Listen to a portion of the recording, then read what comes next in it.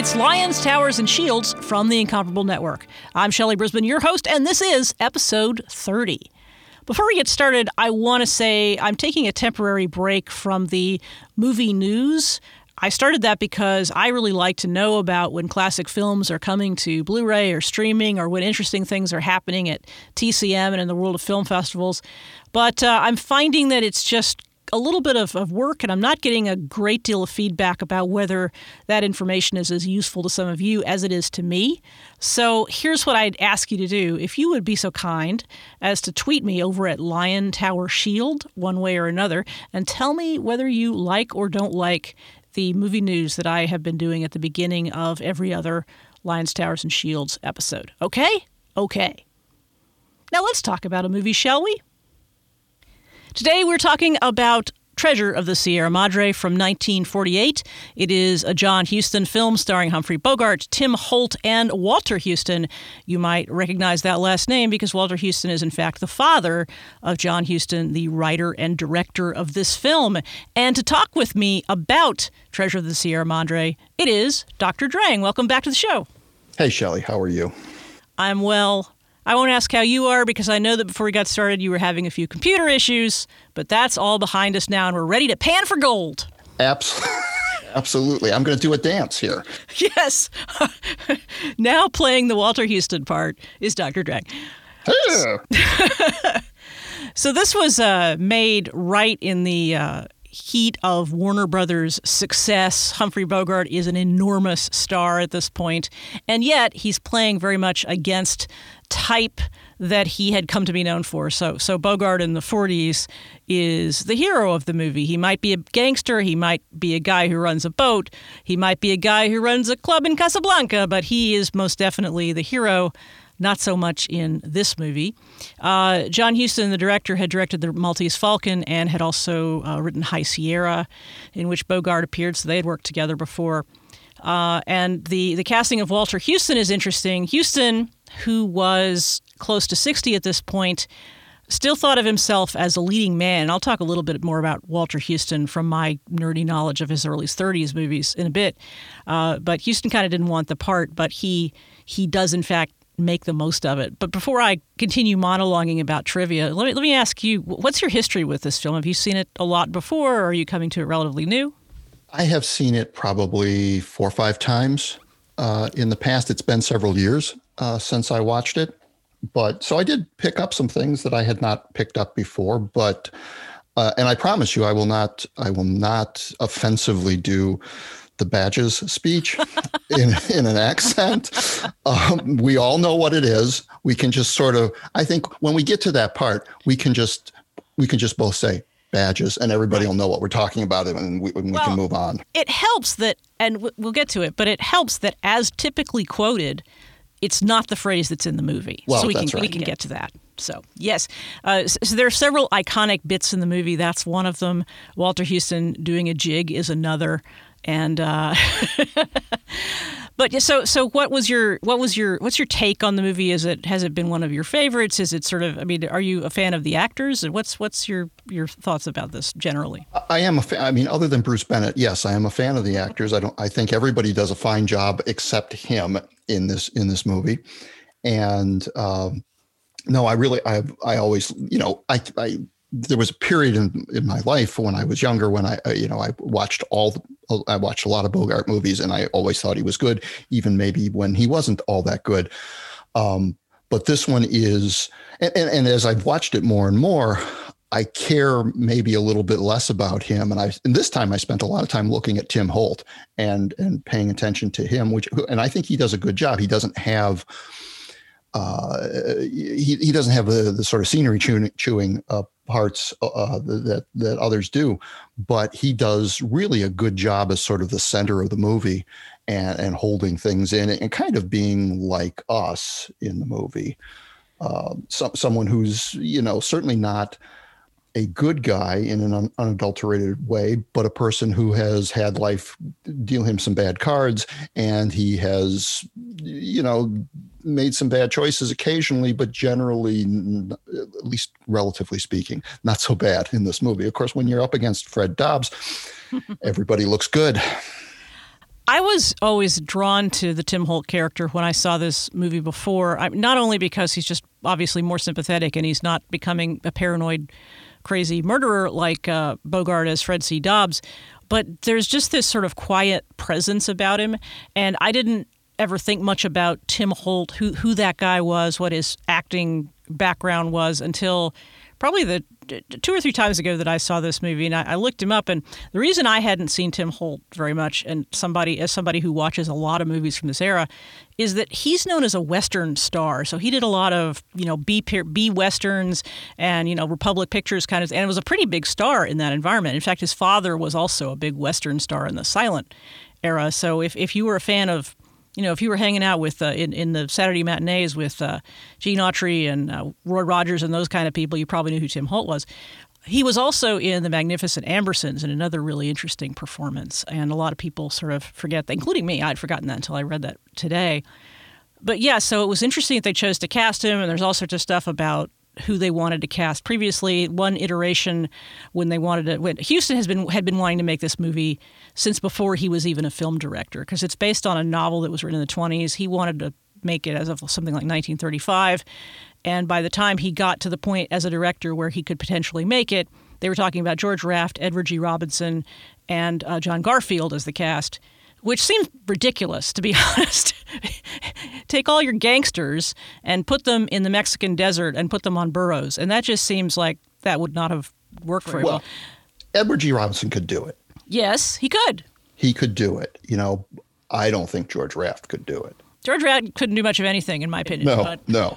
Well, flip a coin. Right. He was really good at flipping a coin. Give the man credit. Right. But yeah, I think and Walter Huston, as I said, didn't want to do it because he sort of didn't see himself in that role. And if you've seen other Walter Huston performances, I think this is probably the first one of him that I ever saw. And so when I saw the other performances, I was taken aback. And I think most people have the reverse experience because they'll see, they know him from this movie or from a few movies he made after. There's one called The Furies that he made where he's playing sort of a richer, smarter version of this character, but he's still a little, he's kind of a firebrand guy. And you sort of see him, and maybe it's because he doesn't have any teeth and he's dancing around all the time. You sort of see him as a little bitty dude. And he's not. Like Walter Huston is 6 feet tall, and when he's standing up straight, and he played he wasn't really a straight up leading man. He played in the early and mid 30s, middle-aged guys who were either running banks or having midlife crises. He was in Dodsworth, which is a pretty good movie. He was in Rain with Joan Crawford, which is a really interesting movie to watch if you want to get a little sense of, he played Lincoln in 1930. So he's like a middle-aged sort of upright, dignified guy, but always a very naturalistic actor. And this performance, although you could see that it would have the opportunity to just chew all the scenery in the world, he manages to do it in such a way that it really doesn't feel like that. So you can see leading man looks in the guy, especially his eyes when you see this. And there are plenty of close-ups of him, and he's doing his weazened old guy. And by the way, he happens to be the age that I am right now when he made this movie. So, obviously very young. Oh, yes, of course. It's still in his prime. But you could see that if you took away the beard, he could still be. And if he were, working today, he could be in the Harrison Ford kind of category of a guy, a better actor than Harrison Ford, of course. But, he could be that guy who's playing younger than he is. But here he's playing, maybe probably as old as he was.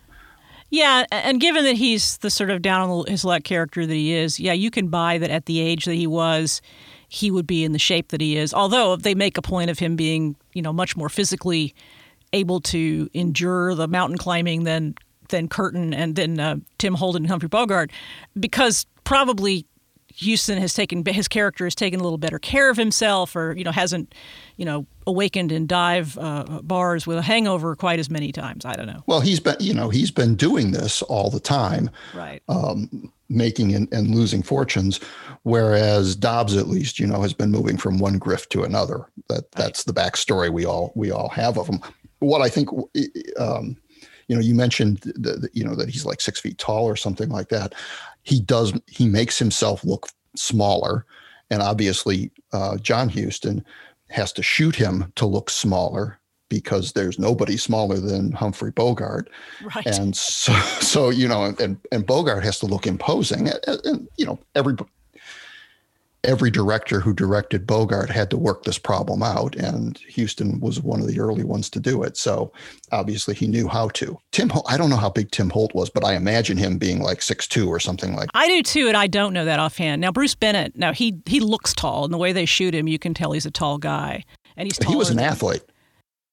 And he was in Tarzan serials and that sort of thing. So he's a really wooden actor. He's another one who sort of played middle-aged husbands not in good relationships in the late 40s. And he would, if you had a love triangle in a movie where Ann Sheridan was interested in somebody, Bruce Bennett was always the husband that was being left behind. It was being cheated on. Right, exactly. Yes, that's right. Yes, and rightly so. Yeah, because rightly so, indeed. What a stiff. Oh my God. In fact, he ultimately gets cheated on it's true. in this movie too. Poor. I almost said George Raft because that was going to be my joke. I was like, well, at least he's now George Raft. The introduction of the Bogart character is really interesting to me too, because it's one thing for him to be a down and out and be later on we'll see him with a growth of beard and just looking as somebody put it in a Slack conversation we were having, sweaty Humphrey Bogart. But early in the movie, not only is he just down and out, he's literally begging, which is not something you see, and it's fascinating to watch the way he. He's got a patter, and he says, what is it he says? He says, can you stake a fellow American to a meal? And he just repeats it. And he does what people who beg probably often do, which is you just say the lines, you don't look up, you do what you have to do, and you hope that every once in a while you score. Right. And he does score. He scores with John Huston 3 times. Right. And John Huston, resplendent, doing his, just in a ice cream white suit, looking like Tom Wolfe. I know. That's a great cameo. Great. Really great cameo. He also runs across a little boy selling lottery tickets who happens to be Robert Blake, former Little Rascal, and later Beretta, and later, killer guy. But at this point, when I first saw this movie, I think I would have been like in junior high or so. Anyway, it would have been a time when Beretta was on, and when Robert Blake would have been on the Johnny Carson show at night all the time and talking about the old days, when he was child actor and things like that, before the murder problem. And so that was another thing that I would always look for when I watched the movie, because, Beretta was cool. He had the parrot and everything. So that he shows up early, he shows up, and then he shows up, as sort of the Deus Ex Machina later on when they need some money. And he's actually pretty good. He is good. He's great. He is maybe certainly one of the few actors playing a Mexican character who isn't actually Mexican. That was unusual. Right. It was very unusual at the time. And I was looking through the actors and I was wondering, well, maybe some of them are actually from South America or some other place. No, it seems like they were all the main ones that you remember really were from Mexico. Of course, Robert Blake. Right. And they have those characters speak more Spanish than you otherwise would expect. I mean, occasionally in a movie like this, you will hear Spanish and then immediately it will be translated. And you can tell what's going on because it's well shot and you can tell by the expressions.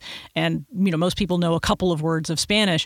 But Huston doesn't hold your hand. And, it's not – in that era, they wouldn't have done subtitles. They would have found some other way to do it.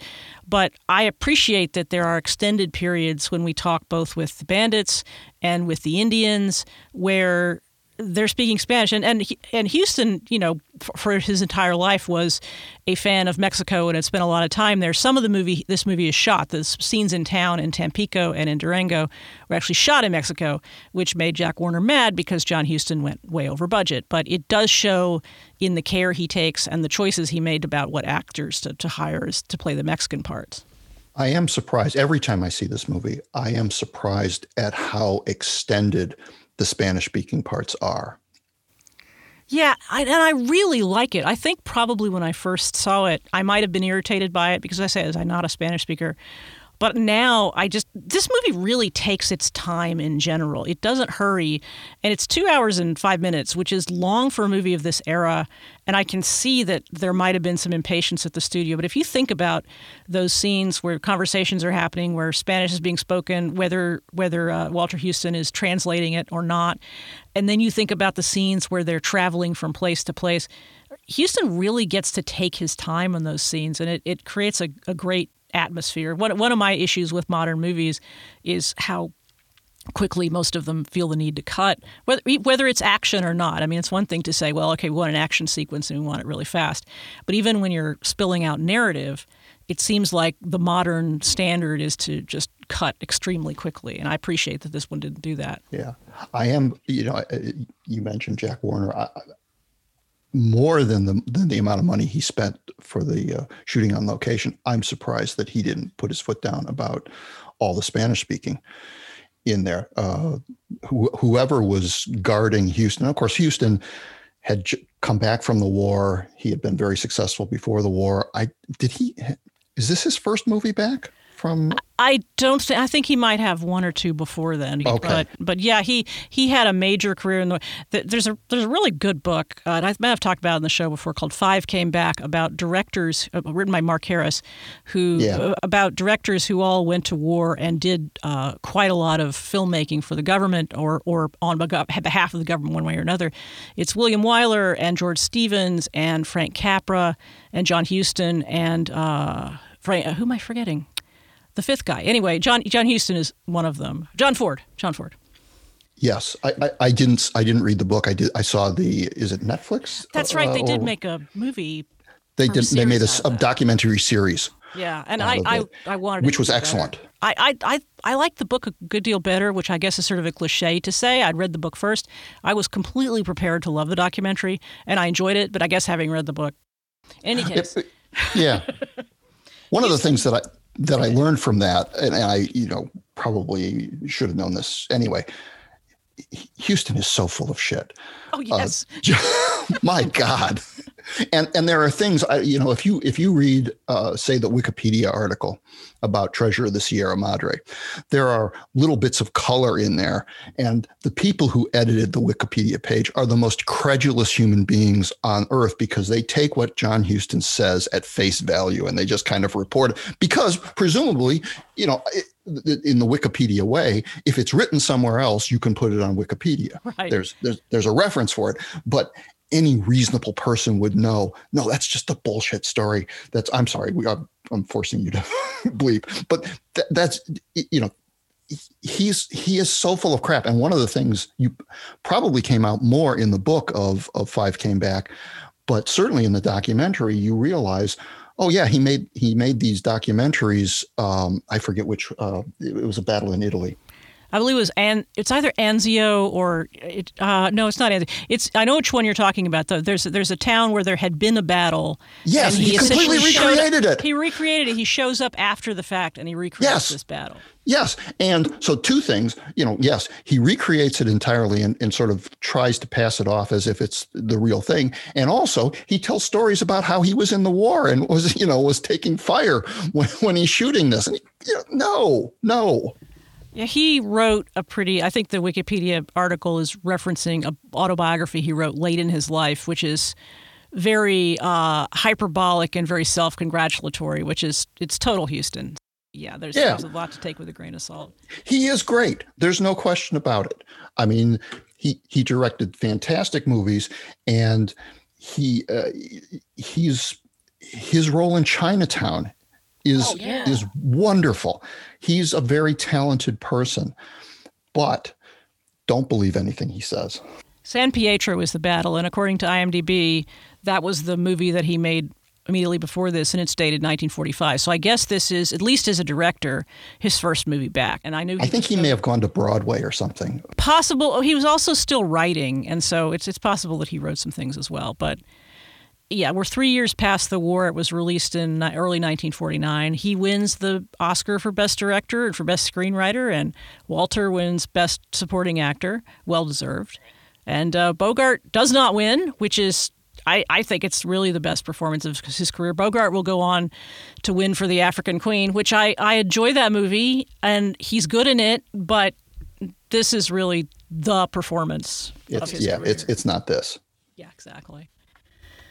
So, not to belabor plot points and the like, but we start out, the thing that fascinated me about the early part of this movie, where we're sort of meeting our characters, and Bogey and Tim Holt are partners early on, and then they meet up with Howard, Walter Houston's character, and they're going to go and they're going to dig for gold because they've convinced Walter Houston, who's talked to them about gold, that he can be on their team. And Walter Houston basically sums up the entire movie before they even get going. Basically says, gold has no value. I love it. It has no intrinsic value. He doesn't say it in these words exactly, but he reminds us that gold is only valuable because we think it is. And he says, and we're going to go and do this, and people become crazy. They do things they never expect to do. Murder will occur. I mean, he says this a lot more eloquently and more plain-spokenly than I just have. But it's like, that's the whole movie. And of course, Fred C. Dobbs is like, that's not going to happen to me. I'll just quit when I'm tired, So what I wrote down for this is the quote is, I know one of the lines of Houston is, I know what gold does to men's souls, which is great. And then my next note is, he basically explains the entire plot. Explains the whole movie right there. Yes. But still, he's willing to go along. And the sort of confidence in his own ability to sort of, I think for Howard, this is another adventure. Like they all meet in this flop house in Tampico, and he's just as down and out as Dobbs and Curtin are, but he's got a better handle. He's an older person. He's got a better handle on his own life. And you sort of get the feeling that to the extent he can, he'll get himself out of these circumstances. And he doesn't really need Dobbs and Curtin the way they need him. And I think that's what makes it possible to watch it and for it not to be.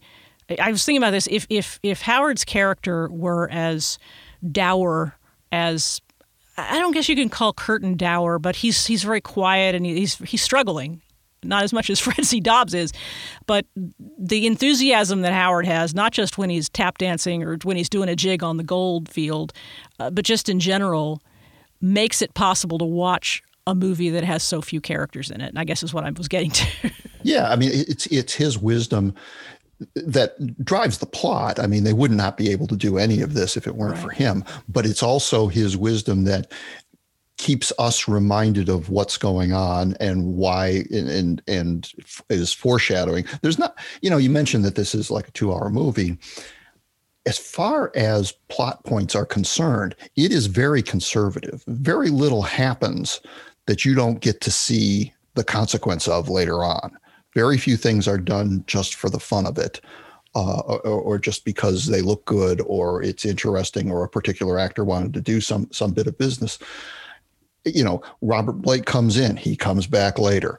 Everything that's said here by Walter Houston is, comes back and comes true later. When Dobbs and Curtin meet up, what is it? Is it after beating the heck out of Barton McLean? Yeah. They meet up at the fountain in town and to wash themselves off. Yeah, of course, that's why they have to wash themselves off after the fight, and decide that they're going to find the old man. And, again, well, Bogart says, oh yeah, we're going to have to carry that guy around. And Tim Holt says, oh no, sometimes some of these old guys are really very spry and can go, yeah, that's right. Of course. The movie does make a lot of signposts of what's coming up, and in a less capable director's hands, that would be really irritating. And I guess if you've seen it, you recognize them as signposts. But I think if you were new to it, you'd sort of let that wash over you, and you still don't know exactly how it's going to come out. You can tell before they go up the mountain that it's not going to end well. That's not a surprise, and that doesn't even have to do with the signposts. That's just, Fred C. Dobbs is unstable, and Howard he doesn't seem to have an agenda that we don't know about, which is actually kind of amazing. I guess that would be the one surprise, is that I kind of wondered, is the Howard he never turns. Yeah, right. He doesn't turn, but that when they go up that mountain, they're not going to come down millionaires. It's not possible for that to happen. Yeah, what's the point of that movie? Although actually, what's funny about that is it reminds me a little bit of a movie called Boomtown from MGM, which with Spencer Tracy and Clark Gable. And the premise of that movie is you have a couple of down on their luck guys who drill for oil. But what happens to them is they keep making and losing and making fortunes again. It has too many beats in it. It's like 3 or 4 times each of them, makes and loses all the money that they have, which is sort of the point of that movie. And that movie ends up better because it's sort of a comedy and sort of a star vehicle, so it's not intended to talk about capitalism or how gold destroys men's souls. But it is the same in the sense that you have people who absolutely have nothing and then they get something, but they get to keep some of the something for a while and then they lose it because they do something stupid and then they get it back again. That movie's too long, I guess is my point. Well, it's nice to have just the one arc in the movie. But that's what's interesting about, because that the journey of the movie is pretty linear. I mean, they go from the town. Once they get together, they get on the train so they can go to where they're going to begin their journey up the mountain. Then they encounter the bandits for the first time on the train. Then they dispatch them. Then they go up the mountain. They finally find the gold, at which point Walter Houston does his jig. And then all the adventures ensue. And then they come down the mountain. It's like completely linear. Houston doesn't waste your time taking you places you don't need to go, which I think is a version of what you were saying about it's not even just that there aren't flourishes, but that there aren't wasted subplots, really. You could almost argue that the Bruce Bennett thing is a subplot that isn't really necessary, except you need his widowed wife in order for Tim Holt to have a reason at the end to go off and, a place to go. Yeah, and he provides a little bit of help for the Bandidos to come, and maybe even for the Federales to come on the heels of the Bandidos, because he had come out from that same town. And so maybe, and again, this is perhaps headcanon, they followed him. That's why they're there. I don't know. It is, as far as the economy is concerned, there's only one set of Bandidos in all of Mexico. Right. They show up on a train. Those same guys. They show up, they try to rob the train, God knows how many miles away. Then they show up on the mountain. It's, that's. Houston is like, look, the way I'm going to save money is only have this one group of Mexican Bandidos. That's right. That's right.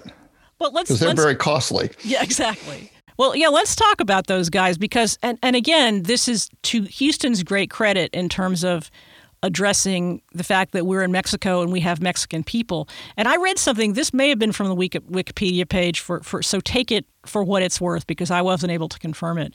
But supposedly when they were initially trying to make when Houston was originally trying to make a movie of the novel, he went afoul of the production code because, quote, it was too much against Mexicans. Yeah, I'm not sure that was Houston's version. I think that might have been an earlier. You may be right. My recollection is that Houston's the only person that was ever trying to make a movie of it.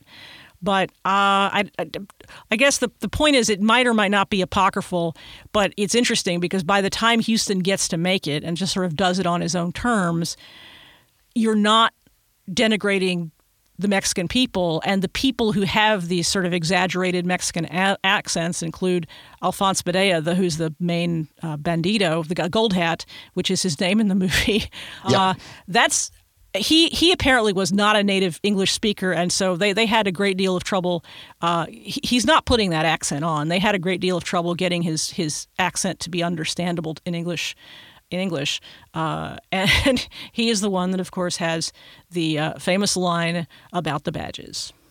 As they're going up the mountain, again, economy of storytelling or never wasting anything. They have this dust storm that comes through as they're going toward it.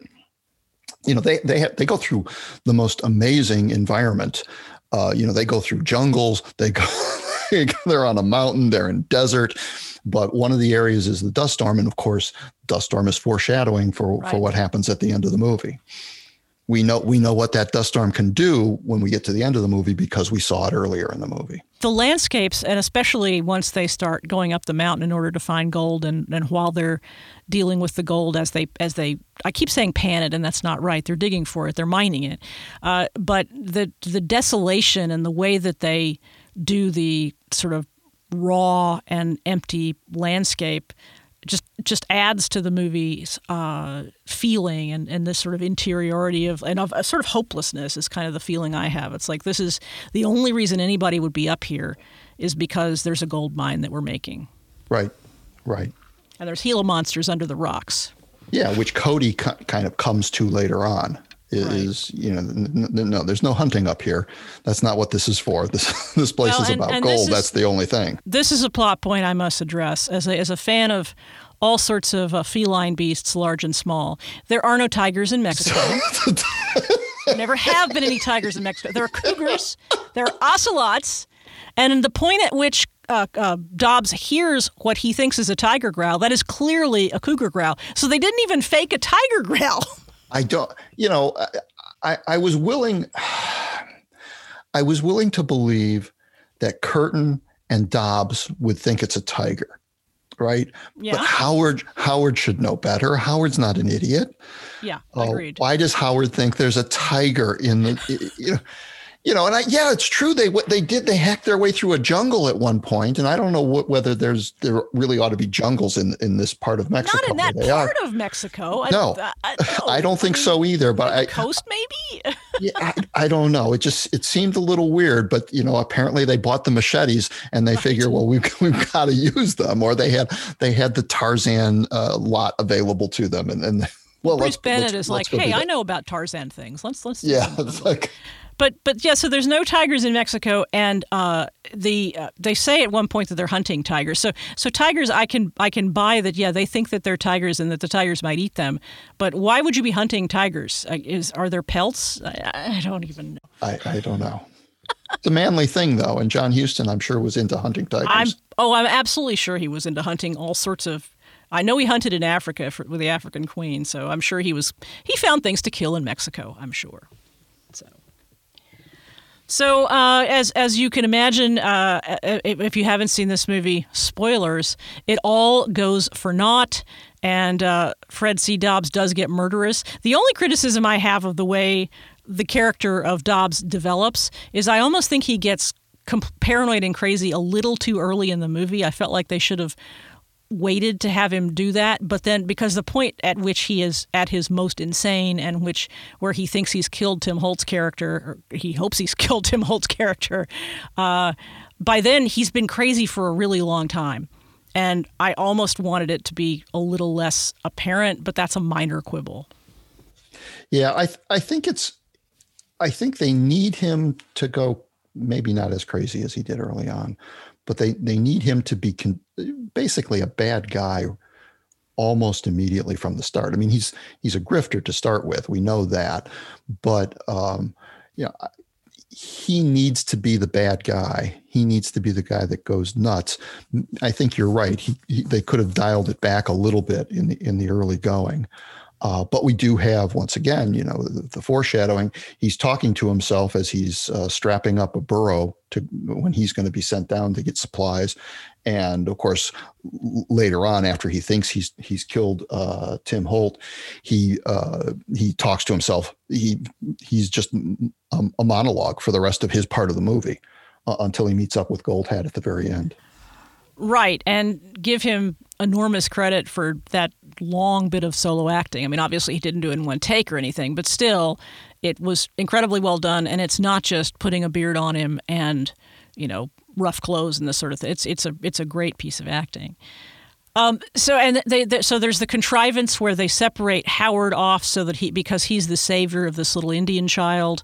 He doesn't do mouth-to-mouth resuscitation, but he moves his arms around a lot. There is a section of the movie that could have been cut a little bit. Yes, he is moving that kid's arms up and down to try to expel water or whatever. Right. For seemingly half an hour. Right. That's the one slow part of the movie. And this will allow him to reside in the lap of luxury even without his gold at the end of the movie. So I guess it's worth it in that sense. Yes. So all of our guys are separated. I enjoy that when Fred is all alone and he's coming down with all of the gold and all that one of his major issues is, how am I going to manage all of these damn burros? He's got a lot of burros. Mm-hmm. they're packed with gold. And so even under the best of circumstances, even if there was enough water for him and for the animals, and if he wasn't going crazy, it would not have been an easy task. And oh, by the way, there's going to be a dust storm a little bit later. Yeah. Yeah. Well, there is, what was it? Who was following him? Was it Holt and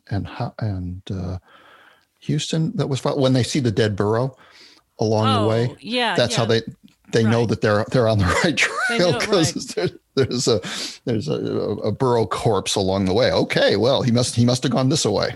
I guess so, because he's probably the only one with burros. And then they get back to town, and the federales have finally caught the banditos because the little kid has recognized the brand on the burros, and so the banditos who have the burros after they've killed. I skipped where we killed Humphrey Bogart. Sorry about that. I'm bad at plots. Well, I'm thinking we might want to back up to where our favorite Bruce Bennett shows up. Oh, I guess you're right. All right, let's talk. Because we do have to talk about that, because he Tim Holt Curtin goes into town to pick up some supplies, and he meets an American in the town. I believe this is the same town that they bought the burros from in the first place. Through some of the most clumsily delivered dialogue in the world, we see that this fellow Cody, played by Bruce Bennett, is wise to what goes on up in the mountain, and he knows that there's gold in them there hills. And but Tim Holt kind of thinks he gives him the slip, but then when we cut away from the town and Holt is back with Howard and Dobbs, and by the way, I'm mixing up actors and character names. Sue me. As we do. He knows that Cody is following him, and then Cody just shows up, and we have dialogue. Everybody, our three main characters are trying to pretend that they're hunting, and then when he tells them, well, there's no game around here. Well, that's what we found out, so we're going to be moving on. And they all go to sleep. They go to sleep, but they're going to watch him. And the next scene is the next morning. Our three heroes sort of vote 2-1 to kill Cody. Yeah, I like that Cody gives them their choices. He says, you can kill me, you can let me go, or you can let me be your partner. And choice 2 doesn't make any sense because I'm going to rat you out. So it's choice 1 or 3, and they go off together, and they decide they're going to kill him. And just at that point, that's when Gold Hat and his bandits come back. Right. And then we have the shootout, and Gold Hat and his compadres pretend that they are the Federales, the mounted police. And that's as close as I'm going to get to the accent. And so badges. That's where we get the badges. The only thing about that scene that is, well, what's interesting to me about that is that earlier in the movie, I think it's Howard that says, what these guys really want if they come upon you is your guns and your ammo. Yes. And so at the time that the banditos come along, they only see Humphrey Bogart. Let's assume that they know that there are 3 other guys. Well, there are a lot more than them. And our head bandito, Gold Hat, is wearing bandoliers with just bullets and bullets and bullets. I can't imagine that even he thinks that the number of guns or amount of ammunition that Humphrey Bogart and his team have is even worth their while. I mean, it's fun to see them menace them, but I guess I sort of wonder, what do they expect to get? Because as we find out later, they're not really hip to the whole gold thing. No, they are not. And it is, I mean, the negotiation ostensibly is for Bogart's gun, for his rifle. That's what they're trying to get out. They're going to give him this watch, this nice gold watch that they somehow found. So, I don't know. It's consistent with what Howard said earlier on, and of course, at the end of the movie, when they take the burros and all the other supplies, and dump the gold. Spoiler. It kind of plays out how they're around this area. and don't understand what gold looks like when it's still sort of in sand form. I don't know, but they don't. Or that there are Americans who come for this purpose because they believe what Bogey and his team tell them, that they're hunters. And so they throw the gold out because they think that it's weighing down hides that are in these saddlebags. And those saddlebags aren't all that big. If they had hides, they probably would need bigger bags. Well, and if they're in the area, don't they know there's no game there? You'd think so. Even Howard knows that. And Cody knows that. Yeah, he says it. But, but these are niggles. I mean, these sounds like these are the things that you think about after you've seen the movie 5 or 6 times. Exactly. On the first viewing, you'd be like, "Oh, this is just really great," and you just go right through. It never you are occurred carried to me along. to interrogate why the Banditos were after Bogey and what they might have been after until, frankly, this viewing. Yes, you're carried along by your suspension of disbelief, and the acting and the plot and everything just moves you along beautifully. Yeah. And really, it still does.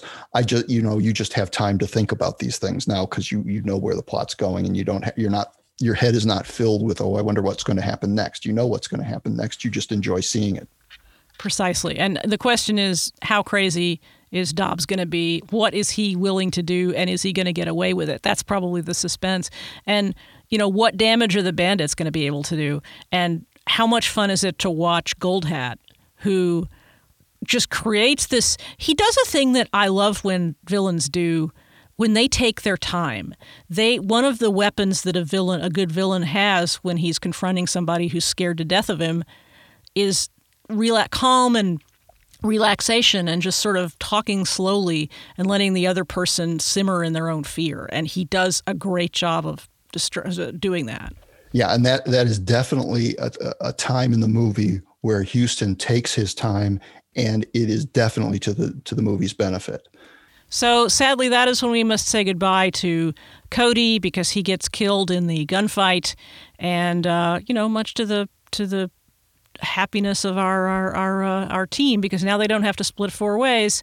Certainly to the happiness of Dobbs. I mean, I think Howard. I don't. That's not. Yeah, right. That's fair. Howard and Curtin are affected by it, and especially after they come to see Cody or see his body, and they start looking around to get any information about him, so they can alert his next of kin or whatever. Right. Tim Holt pulls out a letter from Cody's wife, and which they read in full. Maybe a little bit too long, but anyway. Yeah. She's pining for him, and he's had a string of bad luck, but she really hopes that this works for him. And even if it doesn't, they'll be okay. And there they are in Dallas, and they have this, the land that they have, things are now in bloom, and the orchards are starting to, now there's a plot point. The orchards are starting to bloom, and the fruit are going to come. Was it peaches? I don't remember whether it was peaches. Yeah, peaches. I as a resident of Texas, will tell you that the peaches are a good deal further south than Dallas. It gets very cold in Dallas. They're in the Texas Hill Country. There are, in fact, quite a lot of peaches in the Hill Country, which is probably between Austin and San Antonio. So on the way to Dallas, you'll see the peaches. If you have a jungle next to a mountain in Mexico, I think you can have peaches in Dallas. Right. I meant to say this earlier, but the only thing that struck me as just sort of an incredibly weird note is that when before they even go off on their adventures, when Dobbs and Curtin are sort of sitting together and dreaming about what they're going to do with their money, Curtin is like, I want to buy a fruit orchard because I grew up picking fruit as a kid, and it was great because all families worked together picking fruit, and it was happy, and people sang songs at the end of the day. And I'm like, that is an interesting conception of the migrant fruit picking lifestyle. Cesar Chavez did not write this movie.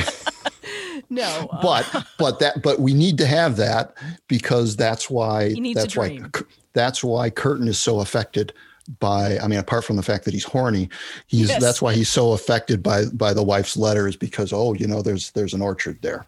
There's an orchard near Dallas, and Cody is sort of he's a kinsman of mine because he's an orchard guy, and gosh, there's nothing more outstanding than an orchard guy. Exactly. has dreamy remembrances of orchards. So, yeah, so that, I mean, it does, in the moment, before you get to the end of the movie, you're sort of like, I don't even know why we're doing this, because, you know, Cody is a character who wasn't really there very long, and his only impact in the movie really is to give Tim Holt a place to go at the end of the movie and to bring some sort of heart to his character. And again, as I think we have agreed, like his character is a good guy, but this specific instance gives him a place to go instead of go, I'll just go back to Tampico and bum around and hope I can pick up a few pesos. It's better to say, why don't you go to Dallas? Howard says, I'll give you the money from the boroughs. Why don't you go to Dallas and look that lady up? And he's like, all right, sounds good to me. I'm sure. Yeah. I'll come in, tell her that her husband's dead, and hey, I'm here to help you with your orchard, if you know what I mean. What guy can't succeed with a line like that? So our boys now they've got all the gold. They've managed to get away from the bandits, but and Howard has saved this little kid's life, and so he's separated. And Curtin and Dobbs are going down the mountain together. And well, Dobbs is really going crazy at this point, and it is at night when Dobbs really loses his mind. There's the scene where his face becomes gradually more obscured by fire, and he really is. That's after he's killed Curtin. Oh, is it? Okay, all right. Yeah, because that's the hellfire.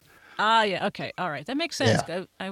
I got my fire scenes mixed up. I did not see that. This is the first time I really noticed that, and you think about it, and after I saw it, I said, oh yes, of course, because the campfire sort of blazes up in his eyes as his eyes start to go crazy as he's contemplating what he's done to Curtin. And it's occurred to me that it's quite likely that when I've seen this before, there are scenes that have been cut, because at 2 hours and 5 minutes, that's an odd time to show a movie on television.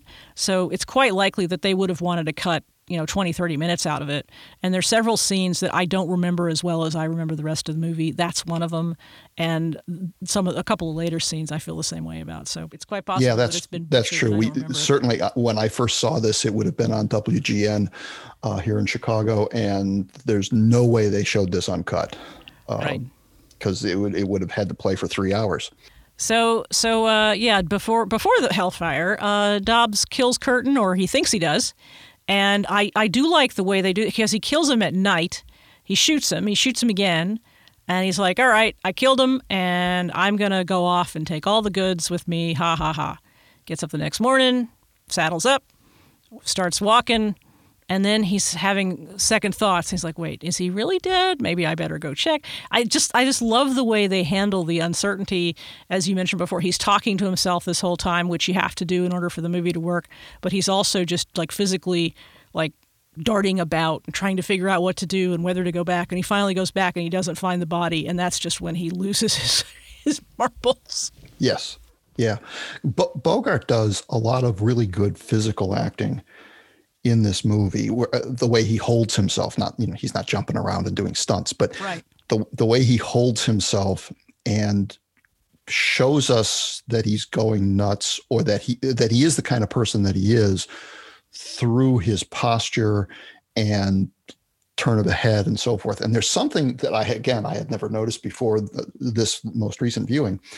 When he is threatened and wants to appear threatening, he stands with his elbows sticking out, his hands sort of in front of his stomach with his fingers slightly curled, not into fists, just slightly curled. It's a very odd posture to take. And he does it 2 or 3 times in the movie, where things are going bad for him and he wants to put on a show that he's a tough guy. And it really looks dumb, but it's kind of menacing, but it's more menacing because it looks like he's crazy.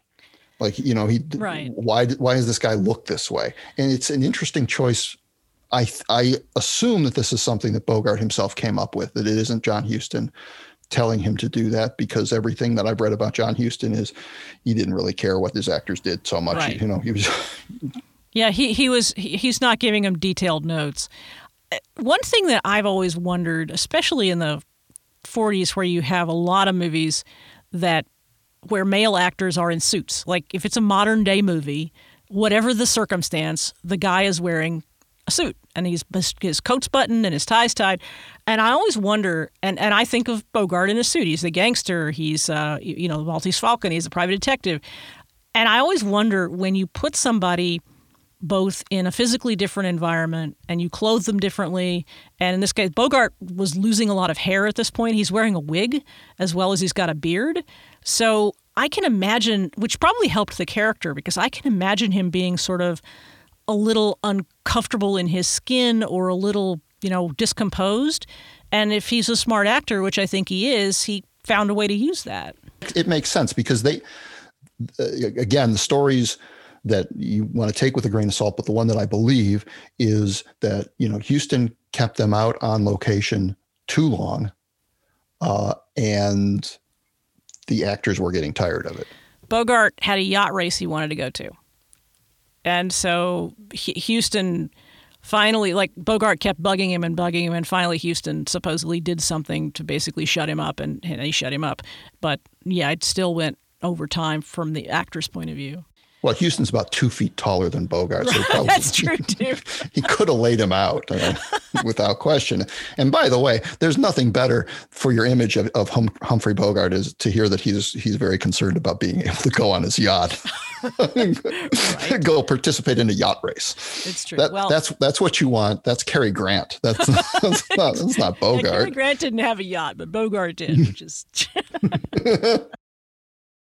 So yeah, now things are really unraveling, and he's by himself, and he's scared to death, and now he's got to get himself down the hill because he's by himself, and we're back to what I was talking about before, which is how is he going to manage all those burros and be crazy and not have water to drink at the same time? Yep, and he dumps one burro, and then gets along, and then he finally gets to the ruins on the outskirts of the town where they had bought the burros, and there's a little stream or a ditch or something by it where there's water, and he runs down and goes down the ditch, dunks his head into the water. The burro comes up next to him and starts drinking next to him as kind of a camaraderie thing because they've been through a lot, Bogart and the burro, and they're drinking next to one another. And one of the few things, there are very few shots in this movie where John Huston is sort of telling you that he's the director of the movie, and this is one of them. As Bogart is there looking in the stream, and the stream, or it's not a stream because it's pretty. It's a ditch, basically. It's a ditch, yeah, and so it's pretty still. And he's pulling his head up. He's had his drink. He's sort of wiping the dust off of his face and his hair. And we're looking down on him and down on the ditch and the water. And we see the reflection of Gold Hat appear behind Bogart's reflection. Yeah, that is very directory. It's nice. It's nice. Great. Gold Hat. Our nemesis returns, always just at the right time. Still got the hole in his hat. Yeah. And maybe a couple more from when Bogart shot him through the hat. The great thing about the hat is not only that it's gold, but it's more like a sombrero than a cowboy hat. It's a big, big hat, which you need for the sunny environment they're in. I mean, it's a perfect hat. Bogart, he didn't have a big hat like that. No. And he doesn't get around, Gold Hat doesn't go crazy walking around through the mountains. No, he's fine. And Gold Hat pretty quickly gets the measure of where Dobbs is at this point. He's like, you don't have anything, we're going to take your, and Dobbs offers him a job as a mule driver, which just not only is funny to Gold Hat, but offends him. Because I'm thinking to myself, what if Gold Hat said, sure? I don't think that's going to work out for him either. Gold Hat could have said, sure, I'll be happy to be your mule driver. And then he just takes the burros, and Bogart's like, wait, come back with my burros. It would have just been biding for time or something. Exactly. It would have worked for Gold Hat either way. So clearly he's got the upper hand. And then Bogart's last opportunity, he's got a pistol, and he tries to pull the trigger, and there's no bullets. And it's over at that point. Bogart is toast. And the banditos laugh at him, and Gold Hat gets out that's probably not a machete, but anyway, whatever he gets out, the big knife-like thing, and whacks his head off, which we don't see, of course. Which they don't see. Apparently, there's some indication that they filmed a more close representation to his actually getting decapitated, because there are ripples in the water that where the head would have been had they shown the head. And that was a production code thing. I was like, no, we can't show that. Right. And Bogart, I think, wanted them to. He's like, yeah, if my head gets cut off, I'd like to show. And it wasn't that you were going to see it being done. It was just that you're going to see the head rolling off into the water. Yeah, exactly. The model of the head going down. When he kills Curtin, it's another. I don't know whether that was a production code thing or not, but it's actually pretty well done. They go they go off stage, right? I mean, it's a very theatrical kind of thing. They walk off stage, you hear the shot off stage, and then Bogart comes back on stage, essentially coming around a tree. Right. And you know that the deed is done. I think you're right. I think that works. Like sometimes that seems like it's production code specific, but other times that's just more effective filmmaking. Yeah, I don't know whether it was deliberate, but if it was deliberate, it was a good choice. And if it was because of the code helped him out. So our banditos now have the burros. They have access to the bags with the gold in it, but they don't know that the bags are filled with gold. They think they're hides that have sand in them. And so they are disappointed when there's nothing in them. And they take the burros into town, and the little kid recognizes that the burros belong to Curtin and Dobbs and Howard, and he rats out the banditos, and the banditos get shot, which it seem like there's not much justice in terms of getting the banditos to stop what they're doing. But all of a sudden, at some point, they get to where they can do it very quickly. We're just going to line them up, and we're going to kill them. Yeah, the villagers, put the banditos in jail, and then fade out, fade in. The federales show up, and we've already seen the federales execute people in the past. And in fact, Cody had already told us that what they do is they make the banditos, they make the criminals dig their own grave, and then they shoot them and they drop into the grave. And we see that scene it's slightly off camera where that happens. We do see Gold Hat and his compadres digging their own graves.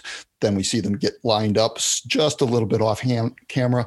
The best part, of course, is a gust of wind comes up, blows Gold Hat's hat off. Yep. And he said, "Oh, whoa, don't shoot me yet. I'm going to go with my hat on." So he goes to retrieve his hat, goes back to stand next to the grave, then bang.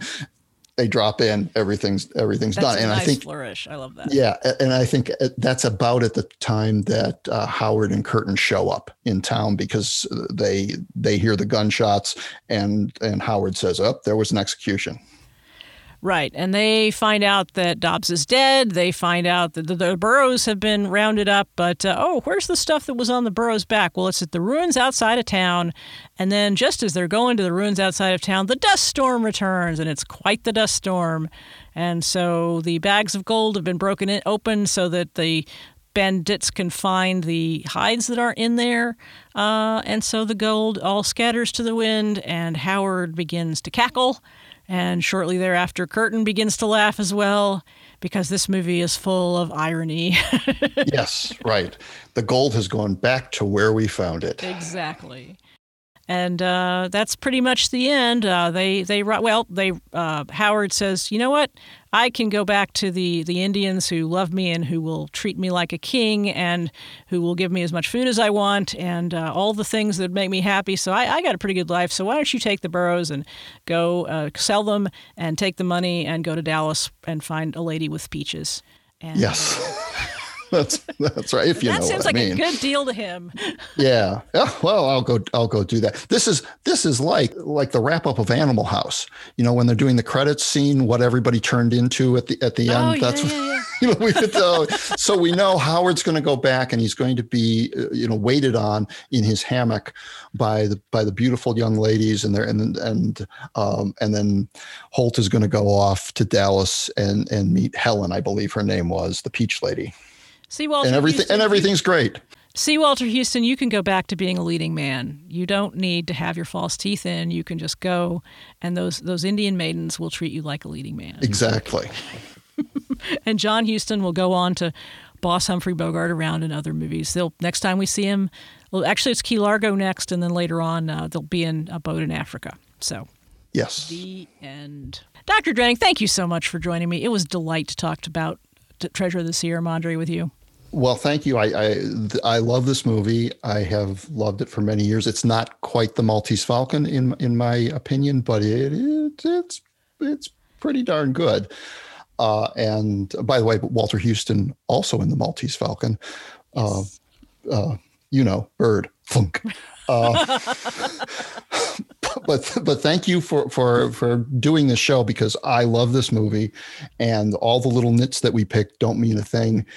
It is a wonderful movie. You will enjoy it. It's so fun to watch this. Absolutely. It holds up for people who aren't sure whether they like. I don't usually apologize for classic movies, but there are people I know who don't like the pacing or the style of classic films. But this works as an adventure movie, and certainly the plot and the meanings behind it all work. And people have heard of John Huston, so give it a chance.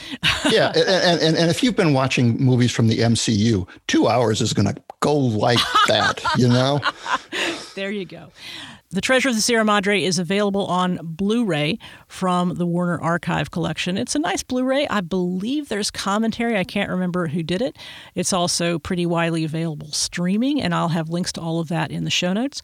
If you want to keep track of this show, you can go to theincomparable.com/LTS. That's also where you can subscribe and read show notes and click on all the links to the past movies that we've talked about before, should you wish to watch them in streaming or on disc formats.